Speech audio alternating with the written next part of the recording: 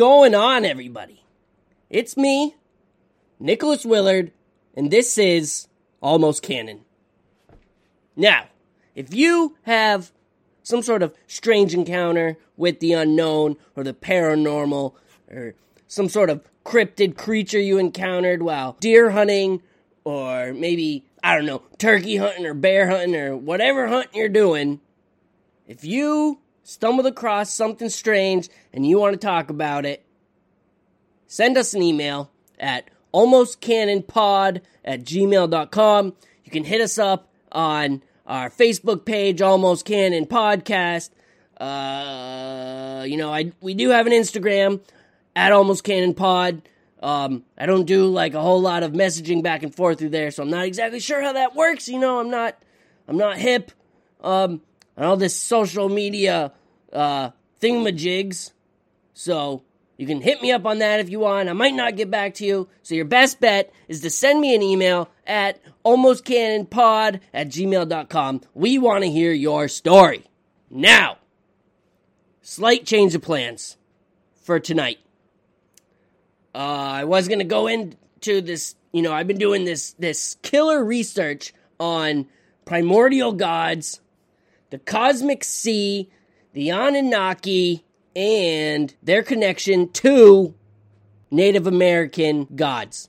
Like the one that supposedly lives, or resides, at the summit of Glastonbury Mountain.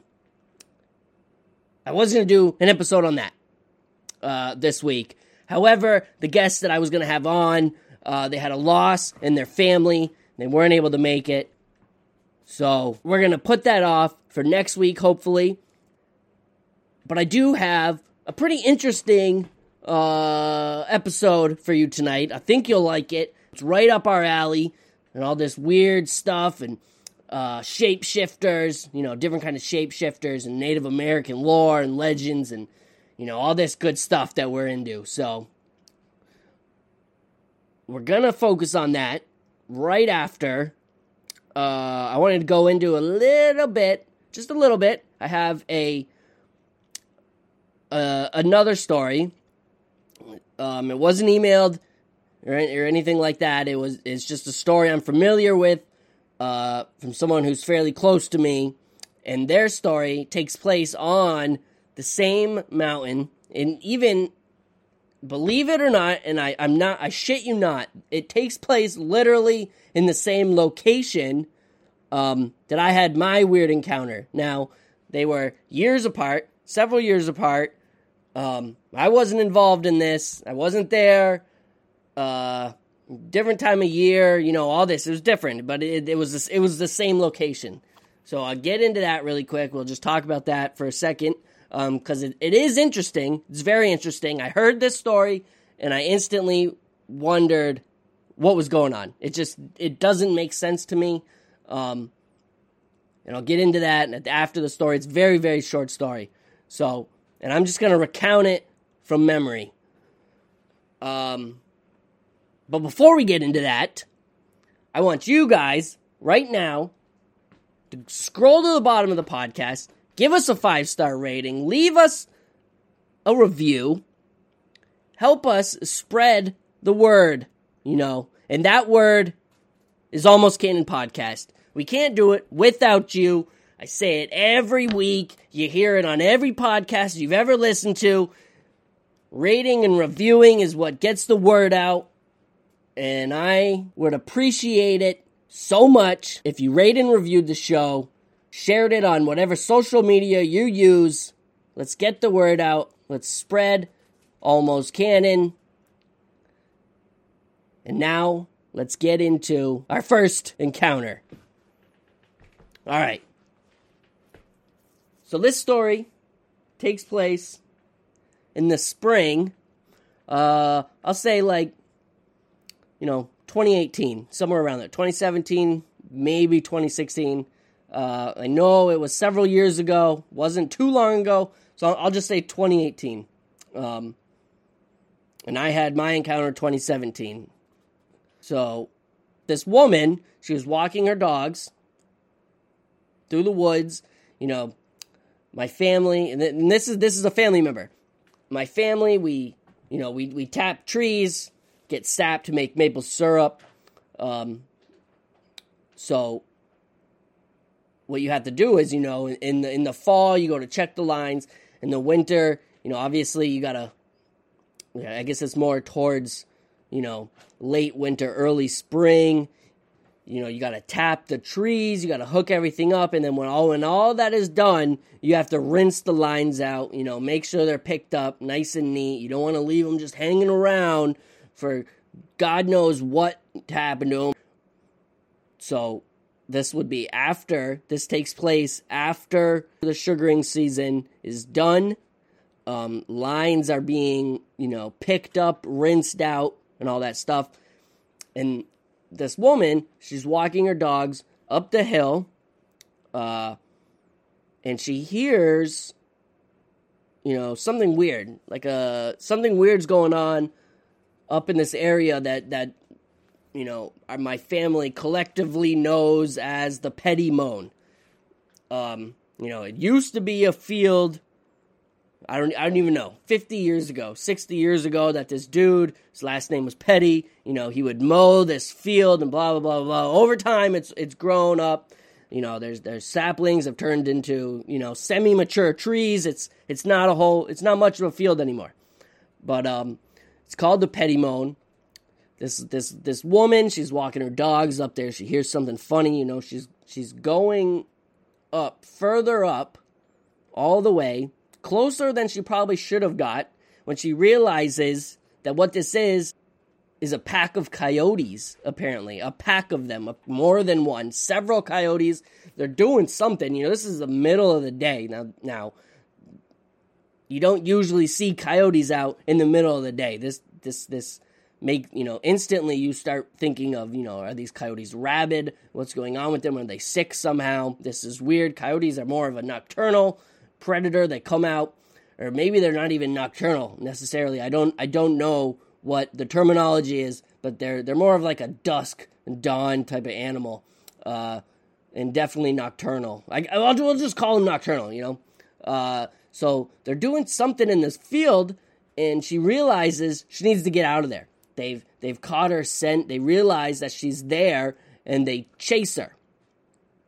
Yes, they chase her. This is another behavior that coyotes just don't show. Coyotes don't chase people. They're not out during the daytime. They definitely don't chase people unless there's something seriously wrong with them. Now, she believes there was a pack of them. She never saw them, right? She never saw them. But she could hear multiple animals doing whatever they were doing. And she realizes they're chasing her. So she screams at her dogs to run, and she runs down the trail. And she swears that these coyotes are nipping at her heels. She can hear them behind her. She can hear them breathing. She can hear them barking, growling. She can hear them. They're right behind her. And she swears to God they're nipping at her heels. And keep in mind, this is more, multiple animals behind her. So she gets to this point, further down the trail. She's not looking back. She doesn't want to look back. She's afraid to look back. These animals, they're right on her heels, though. She can feel them breathing. She can feel their breath, practically feel their breath, on the back of her neck, right? And then she reaches this point where everything just goes silent. There's no more. She doesn't hear any of the animals, any of these coyotes. She doesn't sense them anymore. She doesn't feel them. And she turns around and she sees one single coyote. And if I recall correctly, it was a very large coyote. Like excessively large. Now, this is not the first time that a excessively large, an abnormally large coyote has been reported to be on this mountain. Now, many, many, many years ago, prior to this, maybe like 2008, something like that, long, long time ago, I heard my uncle talking about a coyote that was just sitting, like a dog would sit on this little hill in my grandmother's backyard. So there's the backyard, there's this little gully, this little ditch where the little brook runs through, and then there's a hill that kind of leads up into this little field area right before the stone wall, and then the woods. Obviously, the woods go directly to the mountain and further up. Now, I recall my uncle talking about, now he didn't tell this to me, I heard him talking about this. I recall him talking about a coyote sitting on this hill that was the size of a Great Dane. Now, coyotes just don't get that big. Coyotes are very small creatures, 30, 40 pounds at most. And it's just that instantly gets my attention. What is a coyote as big as a Great Dane doing in this on this mountain, smack dab in the middle of Vermont? Not necessarily the middle, but you could say smack dab in the middle of New England. Now, wolves were hunted to extinction. I don't even know when. Late 1800s, early 1900s, probably. Same as the mountain lion, the cougar. Some people know them as like a panther or a catamount. They were hunted to extinction in the late 1800s as well. Now, I don't know. I don't know what's going on this mountain. And I don't know if it is like this all over Vermont or all over wherever people have woods. I don't know how to put it, but I have received reports of catamount on this mountain. I have seen tracks both in the dirt and in the snow, probably a good 15 years apart, catamount tracks. And I only say they're catamount tracks because, you can tell the difference between a dog print and a big cat print. Obviously, because with the dog, the claws, the toenails, they don't retract; they're always out, right? In a big cat print, it's just a pad, because their claws are retractable.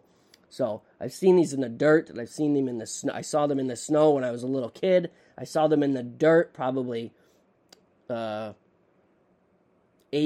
years ago. And I kick myself in the ass every time I think of this. I should have took a picture, but I didn't. On top of that, when I had Alex Pedikov on, we had talked about mountain lions in New England, and I had told him the story of how I believe it was a Rottweiler and a Golden Retriever were killed by a mysterious animal dragged into the woods, and that the state police and the game wardens were on our road, at the base of this mountain for a good week, searching the woods for whatever had killed these animals. That's all I know. I was little. I just remember them coming to the house telling us to stay out of the woods. They didn't say what was going on, and I'm pretty damn sure there's nothing reported about this either. I've looked online. I haven't found anything, but I remember that happening. Now, so that's a catamount. I've also talked about my Bigfoot encounter, and I use that loosely because I didn't see anything. I heard something mimicking a turkey in hunting season. If it was another hunter, he was playing fast and loose with his own life because, I was there for a good couple minutes listening to this, whatever it was. It even, banged the sticks or the rocks together like you hear on Finding Bigfoot. It was like boom, boom, boom, boom, tree knocks, whatever you want to call them. And there was even growls. So if that was another hunter trying to scare me, away from their hunting spot, then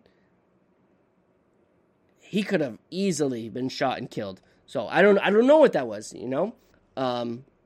So there's that. And then I hear about this with this pack of coyotes chasing, this woman off the mountain. Now, I do want to bring up that I've had game cameras on that mountain for years, multiple locations, and I have only ever got like one coyote multiple times, right?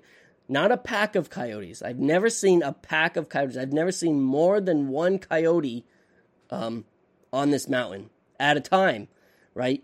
So, what is that? Maybe I'm missing them. Maybe there is a pack of coyotes up there. I don't know. But I'm only seeing one coyote, and it's not the size of a Great Dane.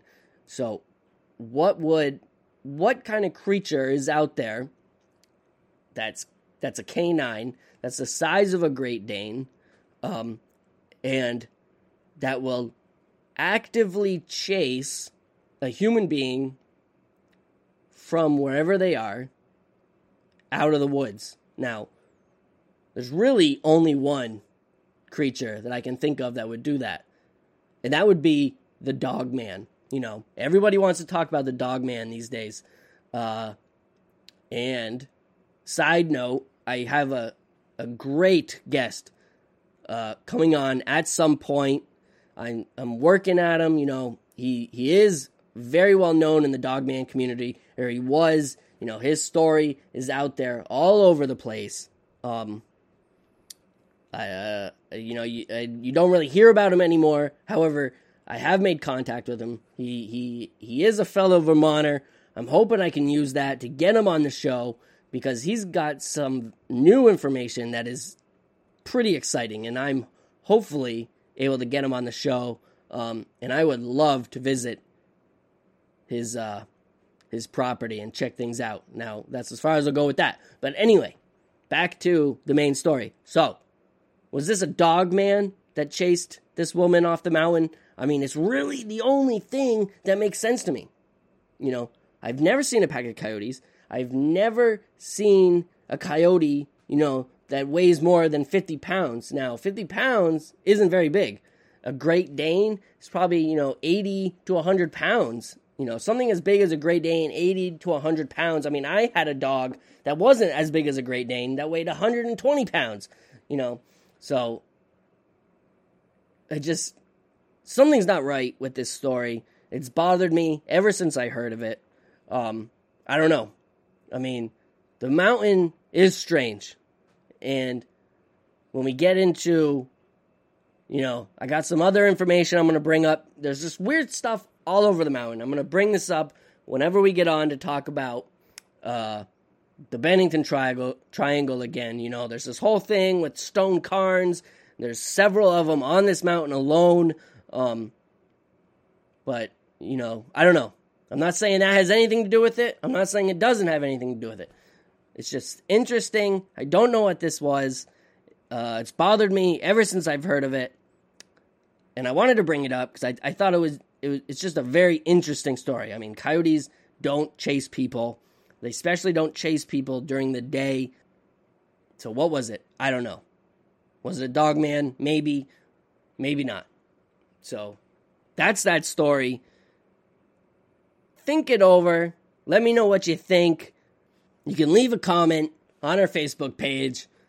Under the... I'll post this episode. You can leave a comment, underneath the thumbnail there. But let's get into the meat of tonight's episode. And that is some stories that I dug up from the Bennington Triangle.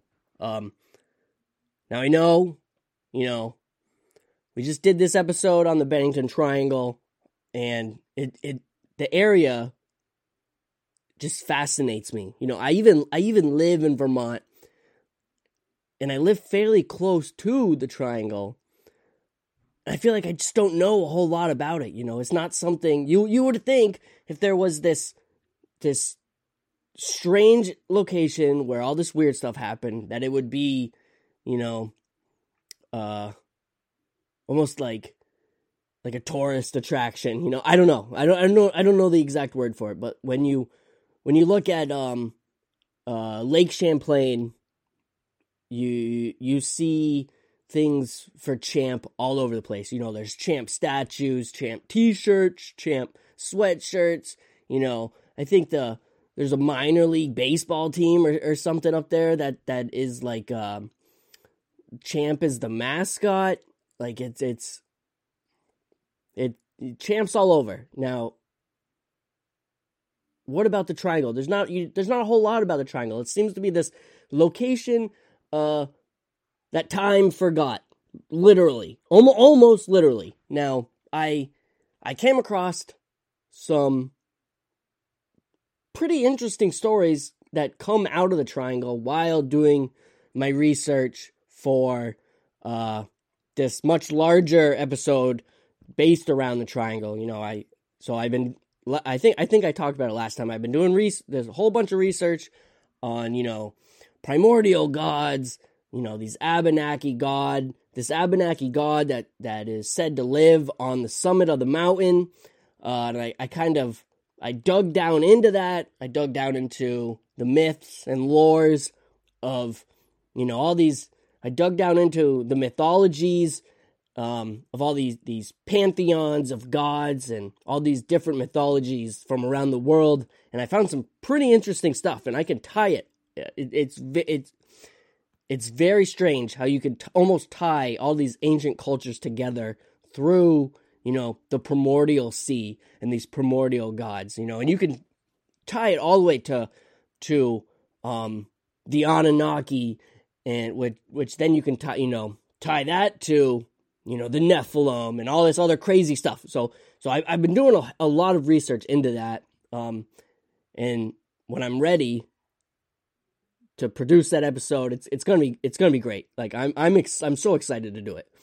But like I said earlier, we weren't able to do that this week.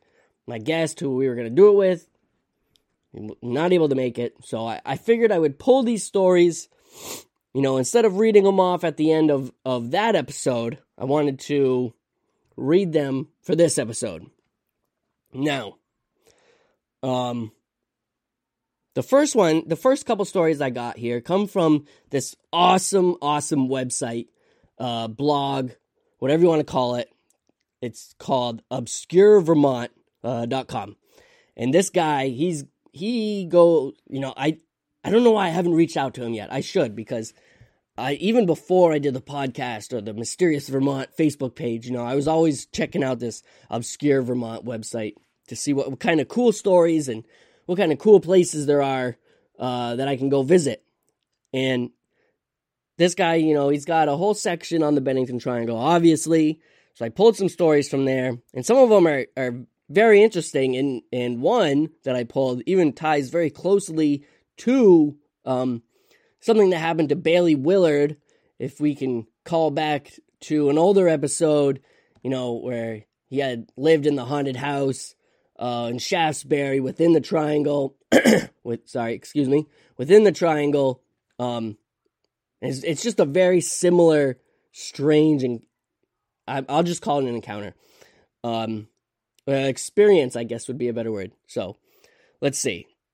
All right. So, yeah, this is taken from obscurevermont.com, where the poster and a friend had been exploring the Triangle not far from Shaftesbury. Like I said, you know,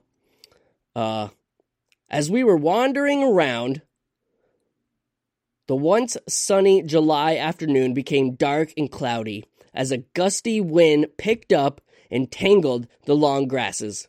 And it came fast, so fast that none of us were aware of a change in weather until things got dangerous.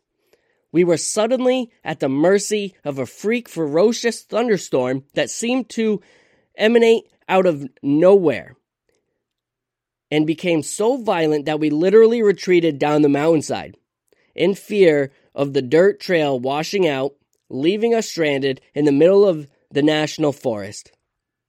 But when we got back down to the flats in Shaftesbury, it was sunny and dry. To make things far stranger, gas station attendants in Arlington were baffled that a thunderstorm, especially one of that magnitude, had passed through the area without them noticing it. Freak storms are common in New England. It's by no means a rare phenomenon here. But the conditions were just right to make this a head-scratcher. I still have no explanation to this day. Now, I find that, the freak storm, big deal, right? Well, I find this story to be incredibly interesting because it's almost exactly what happened to Bailey Willard and his friend when they went up. It almost sounds like the same area. How many trails can there be out of Shaftesbury that go into the national park, right? It's almost like they were on the same road. Bailey Willard and his friend, they went, I believe they were gone out to shoot guns, right? And they're in this clearing when this huge storm comes out of nowhere, and they literally have to retreat, back to their truck, and drive off the mountain because the storm is just so bad, right? So there's obviously, so what is in this? What is in this area that is making these freak storms? Because I'm sure if I went to Shaftesbury or Bennington, or even just asked people who hike the mountain quite often, how many times they've been stuck in a freak storm, I'm sure, a large amount of them would have experienced this. It's just very strange how, I've only talked to several people and read, just a handful of things about the mountain, and this freak storm activity seems to pop up quite often. So that was the first story. Now, this guy from ObscureVermont.com, he's got several other shorter stories that are, kind of creepy, interesting. So I'll just read those off too. In the book, Haunted Hikes of Vermont, author Tim Simard mentions a one-time incident of hearing a ghostly train whistle while hiking along the West Ridge Trail, miles away from both any functional railroad track and the old rail bed that runs up South Glastonbury. So when I read this originally, when I instantly thought of, had nothing to do with train engines, or railroad tracks, or anything, anything like that. What I instantly thought of was a Sasquatch. There's stories of the Bennington Monster and all that. So it just, you often hear stories of Sasquatch whistling like trains, right? Another account from ObscureVermont.com goes like this. One harrowing account I was able to dig up took place on Columbus Day in 2008. This time, two Long Trail hikers were making their way through the Glastonbury Wilderness while hiking. While hiking, they ran into a young man named Dave, who helped rebuild fire towers along the trail. They started talking about the mountain's reputation, which at this point seems almost impossible not to do if you're visiting. They had heard about the disappearances and shrugged it off as out-of-control tales. But Dave had a weird story to tell of his own. Dave spent some time on Glastonbury Mountain restoring the fire tower on the summit and would work up there for extended periods of time. While camping in Goddard's shelter, and this is a shelter at the summit, his friends reported that there were nights that he would sit up in his sleep and laugh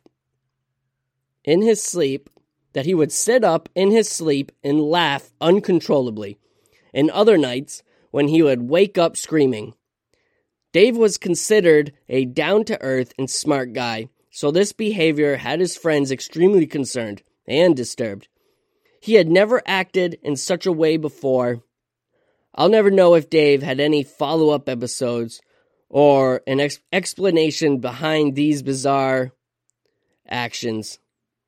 The thread ended there. So that's another one. was this Dave character being possessed by some sort of, I don't know, I'll just call him mountain spirit. I mean, he's at the summit, the same summit where Native Americans warned early settlers not to go. So, I mean, I'm sure some weird stuff's going to happen if you're at the summit. Like, you're obviously not supposed to be there. So, I don't know. That is weird, right? All right. Here's the last story that I have by Obscure Vermont. Another story I was able to dig up only adds to the unscrupulousness of the region. In the book Ghost Towns of New England, author Fessenden S. Blanchard spoke with Arlie Green, the oldest surviving member of the Madison family. And side note, the Madison family, they're the last remaining people within Glastonbury. They would be, I think there was like 6 of them or 3 of them left, so that's just a side note. But Green recalled the old days in Glastonbury and one particularly enigmatic and possibly nefarious incident. 2 local men went fishing on the Peters Branch. One went upstream and the other went downstream. One of them was never seen again. A short time after the disappearance of the fishermen, someone found a human skull sitting on a tree stump near the brook. Some speculated panthers got to him, but others weren't so sure. ... So, this is obviously a very intriguing story, from all the digging and reading I've done. I haven't heard this. This is the only spot that I've heard this. Now, I'm sure there's tons of stories, and I have also heard tons of stories of people going missing that just aren't recorded. There just wasn't anyone to record it. So, I want to believe it. I mean, it's very interesting, and I find it funny that they mention panthers, mountain lions, cougars, catamount, which makes me kind of feel like, I think that this Madison family, I think they were recorded in like 1930, the 1930s they were there. So I'm imagining that this would be sometime between the 30s or 40s, maybe even the 50s. I don't know. I mean, there's total speculation just based off of, when they were last recorded being there, through the, obviously the census. So I believe the last mountain lion to be killed in Vermont was in the late 1800s, like the 1890s. So, obviously there's been stories of mountain lions persisting within Vermont and all of New England, even to this day. So maybe a panther did get to him, but if it was a mountain lion that got to him, I just don't think they would just disappear. They leave a mess. Animal attacks are not pretty. Blood, guts, clothing, whatever else is just ripped off. Especially, maybe not so much with a cat attack. They tend to go for the back of the head. They break the neck and then, drag their kill up in a tree quite often, actually. So I don't know how his skull would end up on a stump if it was a mountain lion. But the Bennington monster, or maybe some sort of angered mountain god, forest god, presenting the skull on a stump as a warning of some kind, But, very interesting story. And I could speculate about it all day. So I have one more story here. It's fairly long, and I pulled this from Reddit by a poster named Laura Dunlan. When people pull stories off Reddit, they often act as though they are fictional, but we don't know. This could be a completely true encounter. There was, nobody. Where else are you going to post a very, very strange encounter like this? Where else other than Reddit? So, just because it's pulled off of Reddit doesn't mean you should dismiss it as fiction or fake, right? So, all right. Have you ever heard of the Bennington Triangle? It's not all that well known outside of those who live in it. I'm one of the unlucky folks who falls into the latter category. Well, sort of. I go to college here. It's a region in southwestern Vermont centered around Glastonbury Mountain and including most of Bennington County. I go to Bennington College. Most notable for being mentioned in a one-off line spoken by Alan Alda on 30 Rock.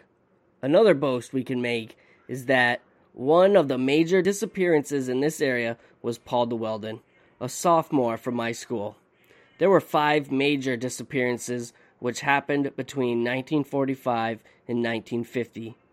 I'm of the opinion that they started long before that and still haven't ended. It's not very surprising that a heavily wooded mountainous area would have higher than average rates of disappearances. Sometimes people walk into the woods and they just don't come back. That's one of the reasons that I'm scared of forests. I've heard it referenced as the silver dread and hylophobia, but personally, I think of it as a simple caution. There are things that want to kill you, and a disproportionate amount of those things live in the forests.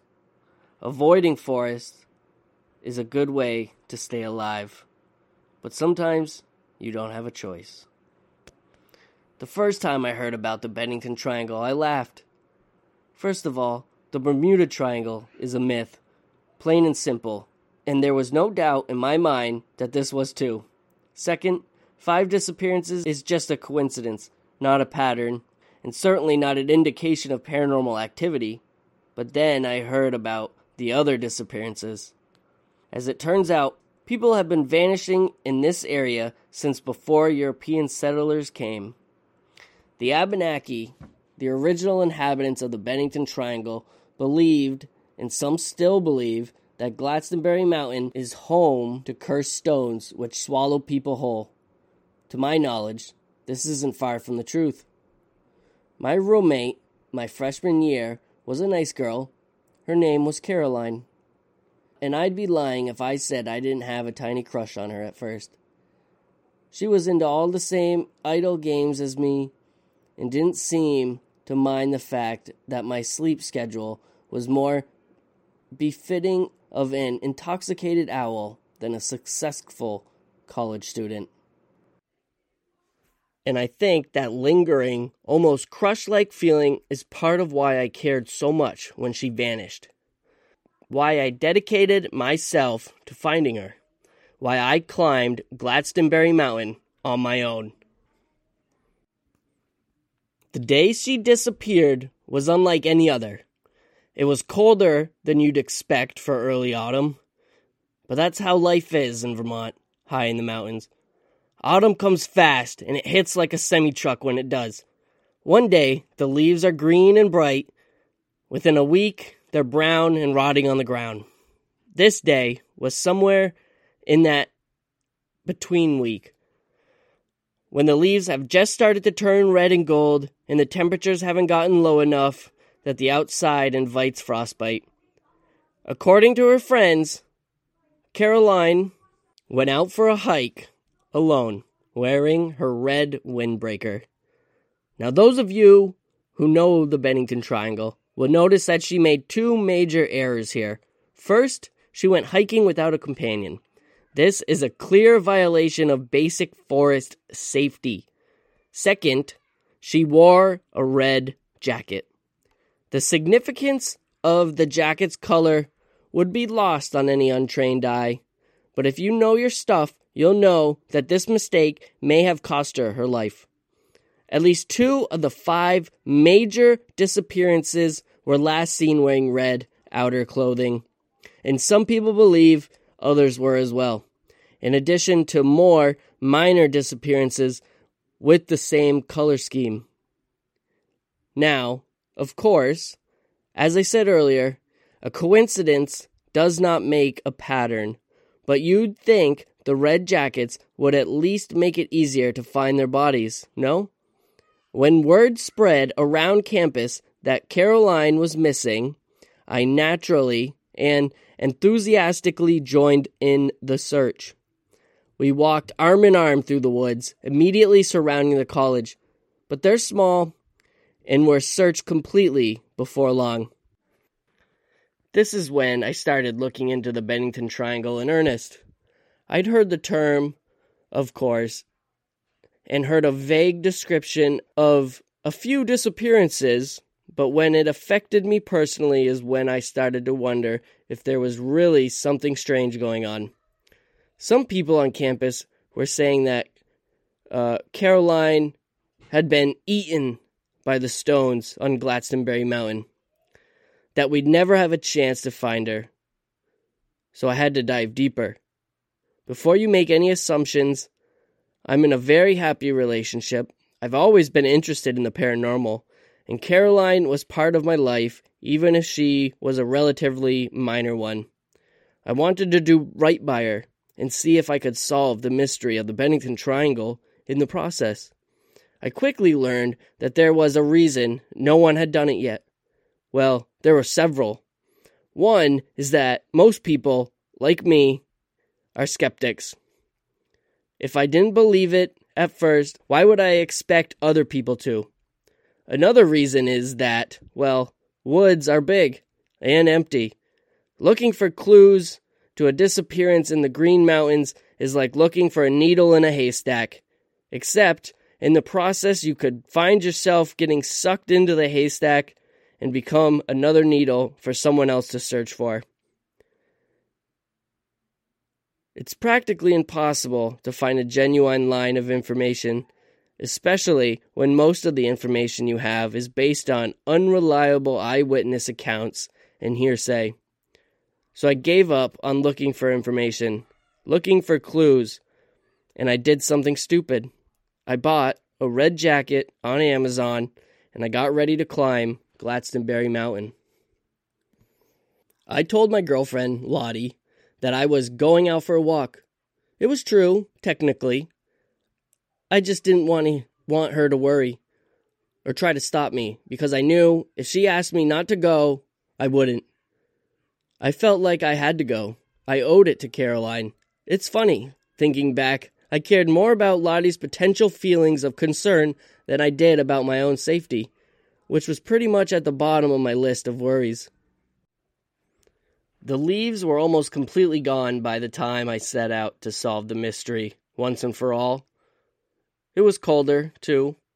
The jacket I had ordered was too thin, so I wore it over 2 other jackets I owned. There's a monument in the town of Bennington, to the Battle of Bennington, a relatively minor battle in the American Revolution. For some reason, this was considered notable enough to build a 300-foot-tall obelisk. From the view on the mountain, it looks titanic, towering over every building for miles. The first time I saw it, I joked to my sister that it looked like something from an H.P. Lovecraft story about a cult taking over a rural town and building a monument to their eldritch overlord. I'm not sure if that's accurate, since I've never actually read anything by Lovecraft, but that's the feeling I got. On that misty autumn morning, as I climbed up the mountain to find my friend, it looked as though the obelisk was even larger than usual. The fog rolling over the valley gave it the appearance of being the spire of a massive church towering above the clouds. Something important you need to know about Glastonbury Mountain is that it's home to numerous large stone cairns. I'm not talking about the trail markers you'd often see when hiking, but something more akin to the burial cairns found in Britain and Ireland, though on a slightly smaller scale.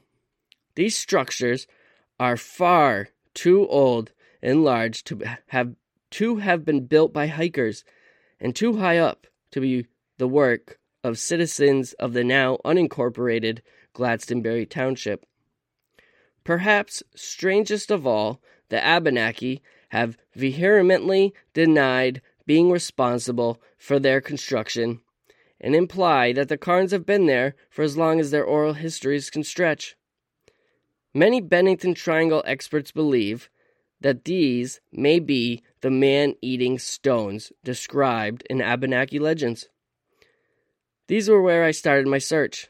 I systematically examined each one in ascending order of altitude, trying to find signs of a struggle, pieces of Caroline's clothing, or anything.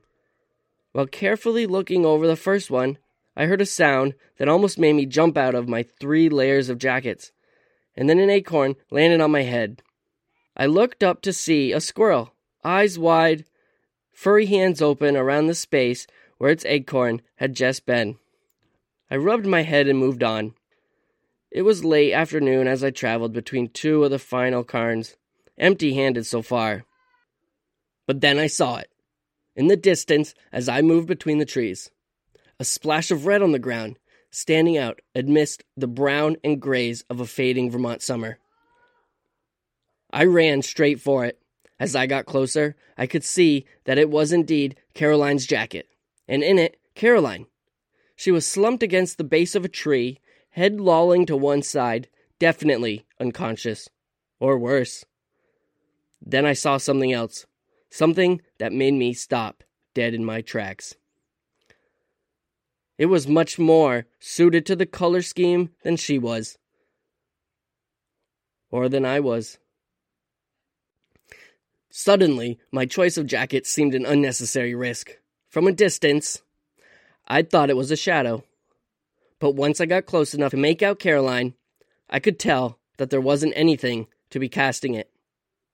I'd heard descriptions of something like this in the area, but I'd believed it was just jackasses trying to capitalize on the mystery. It looked like someone's shadow, only it was about a foot taller than the average person, and it was doubled over by the cairn. It caressed the rocks, slowly and almost lovingly, long black fingers sliding over the stones without making a sound. I couldn't move. I was completely exposed, but moving towards the nearest tree would likely make enough noise to reveal my presence. At least that's the logic I used to explain my behavior in hindsight. Realistically, I was just scared. A deer-in-the-headlight situation. The shadow turned towards Caroline. It took a step, legs bending at a 90-degree angle. With another step, it was on top of her. It reached down and caressed her face the same way it had done to the cairn. Bile rose in my throat, and I could feel warmth spreading down my right leg of my pants. The shadow froze, hands still on Caroline. Then it slowly turned its head, not moving the rest of its body. I couldn't tell if it had a face, not from this distance. It just looked like a solid black mass. But it was looking right at me, that much I could tell. It cocked its head to the side like a curious dog wondering where its treat has gone. Dropping Caroline, it rose to its full height. Then it took a step towards me, and I ran. The last thing I remember is the sound of heavy footfalls suddenly stopping and receding as Caroline screamed far behind me.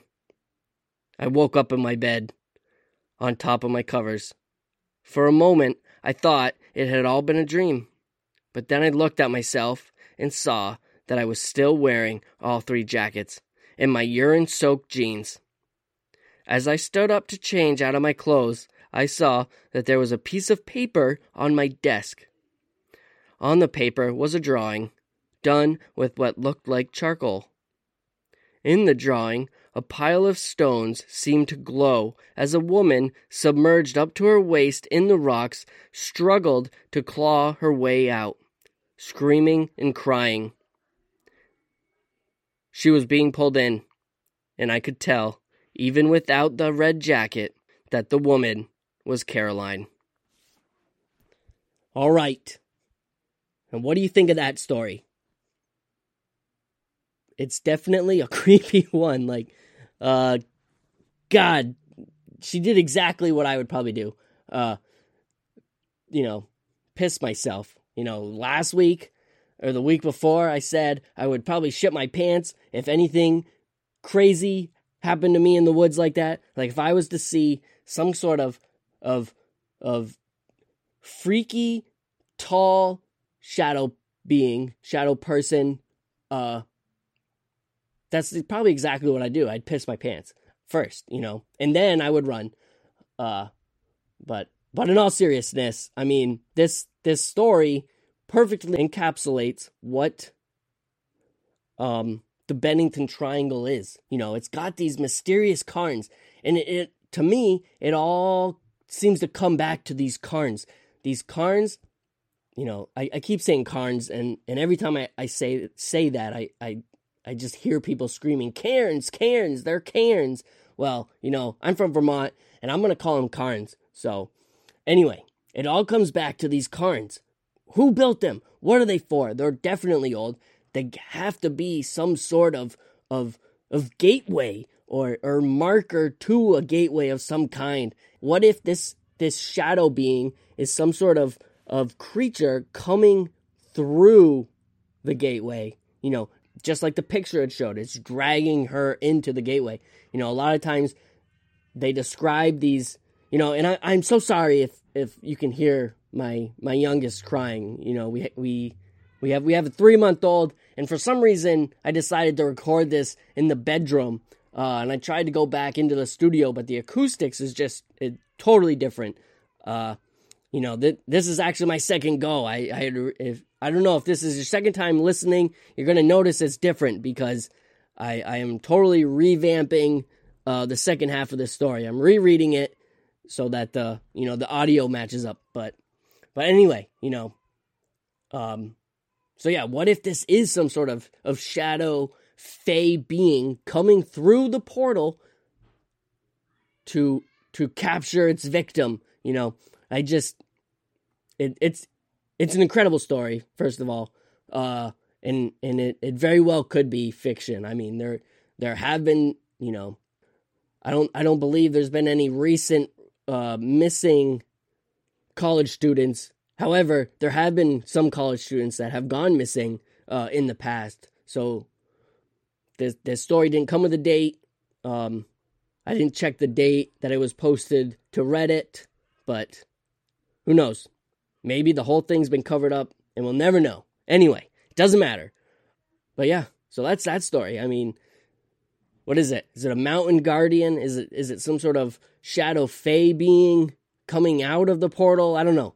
There's something going on here that involves portals. I mean, like we talked about in the beginning, there's weird weather patterns, phantom train whistles. Like, what is that? Is that the sound of a portal opening? Is that the sound of a Bigfoot whistling? There are plenty of questions that we could definitely ask ourselves about this whole Glastonbury Mountain, Bennington Triangle area. I mean, clearly these stories, they raise new questions, right?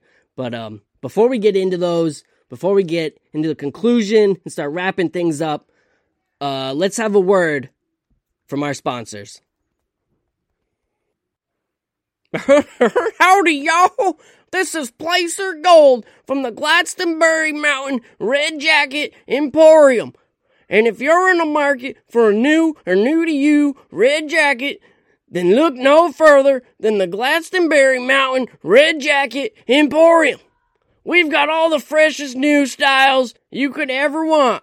We got red leather jackets, red jean jackets, red trench coat jackets, red coat jackets, red raincoat jackets, red overcoat jackets, red blazers, red fleece jackets, red puffer jackets, red vests, red shearling coat jackets, red duffel coat jackets, red pea coat jackets, red parka jackets, for them cold days up there in the mountains. We got red flight jackets, red Harrington jackets, red windbreaker jackets, them ones are real popular up here. We got red Norfolk jackets, red suit jackets, red smoking jackets for when you want to smoke them smokes, red duster jackets, red St. Laurent leather biker jackets. Them are them real fancy ones. And if you're looking to save $1, then come on down to the Glastonbury Mountain Red Jacket Emporium and check out our discount rack. We got tons of sales going on Monday through Friday, 9 a.m. to 5 p.m. And get yourself a new red jacket at the Glastonbury Mountain Red Jacket Emporium. Yeehaw! All right, y'all, make sure you check out the Glastonbury Mountain Red Jacket Emporium for all your jacket needs. I'm pretty sure they probably have like a website or maybe a Facebook page or something you could check out. But yeah, you know, I haven't been there myself. I heard they have the best deals around. But yeah, thank you, Glastonbury Mountain Red Jacket Emporium. All right. Back to business. The Bennington Triangle obviously has some strange stuff going on there. I mean, we all know that. History tells us that there's weird stuff going on within the Bennington Triangle. The Abenaki, who occupied the land, you know, before European settlers, warned the Europeans when they came in the late 1700s to stay off the mountain.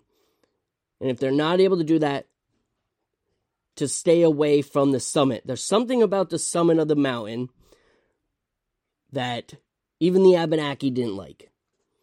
And I don't think it's a coincidence that these mysterious stone cairns are located at the summit of the mountain. I mean, they're like, I think it's something like 500 feet off of the summit of the mountain. Now, the mountain, I want to say it's almost 4,000 feet high. It's like 3,748 feet or something like that, you know. I mean, and this is a fairly decent-sized mountain here in Vermont. We're not, you know, we don't have 14-footers or whatever they're called, you know, mountains 10,000, 14,000 feet tall, you know. But a 4,000-foot mountain is pretty tall. So you can, I believe Glastonbury is the tallest mountain in that whole region. So it definitely towers, much like the Bennington Monument. Glastonbury Mountain towers over everything around it. Now, like I said, I've been doing this research, and I want to save it for the next episode. You know, I did find some pretty good research done by the New England Antiquities Research Association, and they did their own work up on Glastonbury Mountain with these stone cairns, and they dug up some pretty good stuff. So I think it's in just the Abenaki alone, saying that they, you know, didn't build them, I think makes it fairly obvious that these stone cairns could be 10,000 years old. You know, we don't know. The fact is, the stones that comprise these stone cairns weigh hundreds of pounds. You know, this wasn't just thrown up in a day by a couple of hikers. You know, they're obviously made prior to the European settlers. You know what? I'll just save all that for another episode. You know, I will just say these stone cairns, they're clearly very, very old. Now, who built them? Why were they built? Is it some sort of gateway for, you know, these creatures, these monsters, these beings to come through and take? You know, is that where these missing people go? Is this story that we just read, you know, is this what happened to the 5 missing people or the 4 missing people? considering they found one of the bodies. I don't know. We'll never know. But there is something going on at the summit of Glastonbury Mountain. Something strange going on with these cairns. There is definitely something going on with the weather. I mean, just the fact that the same exact thing happened to Bailey Willard and his friends that happened to, the author of Obscure Vermont. It's very strange. I definitely feel like it's happened to many, many people. Even Annette Spaulding, who we've had on this show several times, she came on and told us a story of something that happened to her while in the Bennington Triangle. I'm sure people have stories from the Bennington Triangle. I have the one with a dude who was cutting stuff to make wreaths and had that weird thing happen to him. There are stories of weird stuff happening in the Bennington Triangle. And I'm sure we'll never get to the bottom of it. However, I do believe, like I've been saying, that it has something to do with the stone cairns. What that is, I don't know. But it definitely sounds almost canon to me.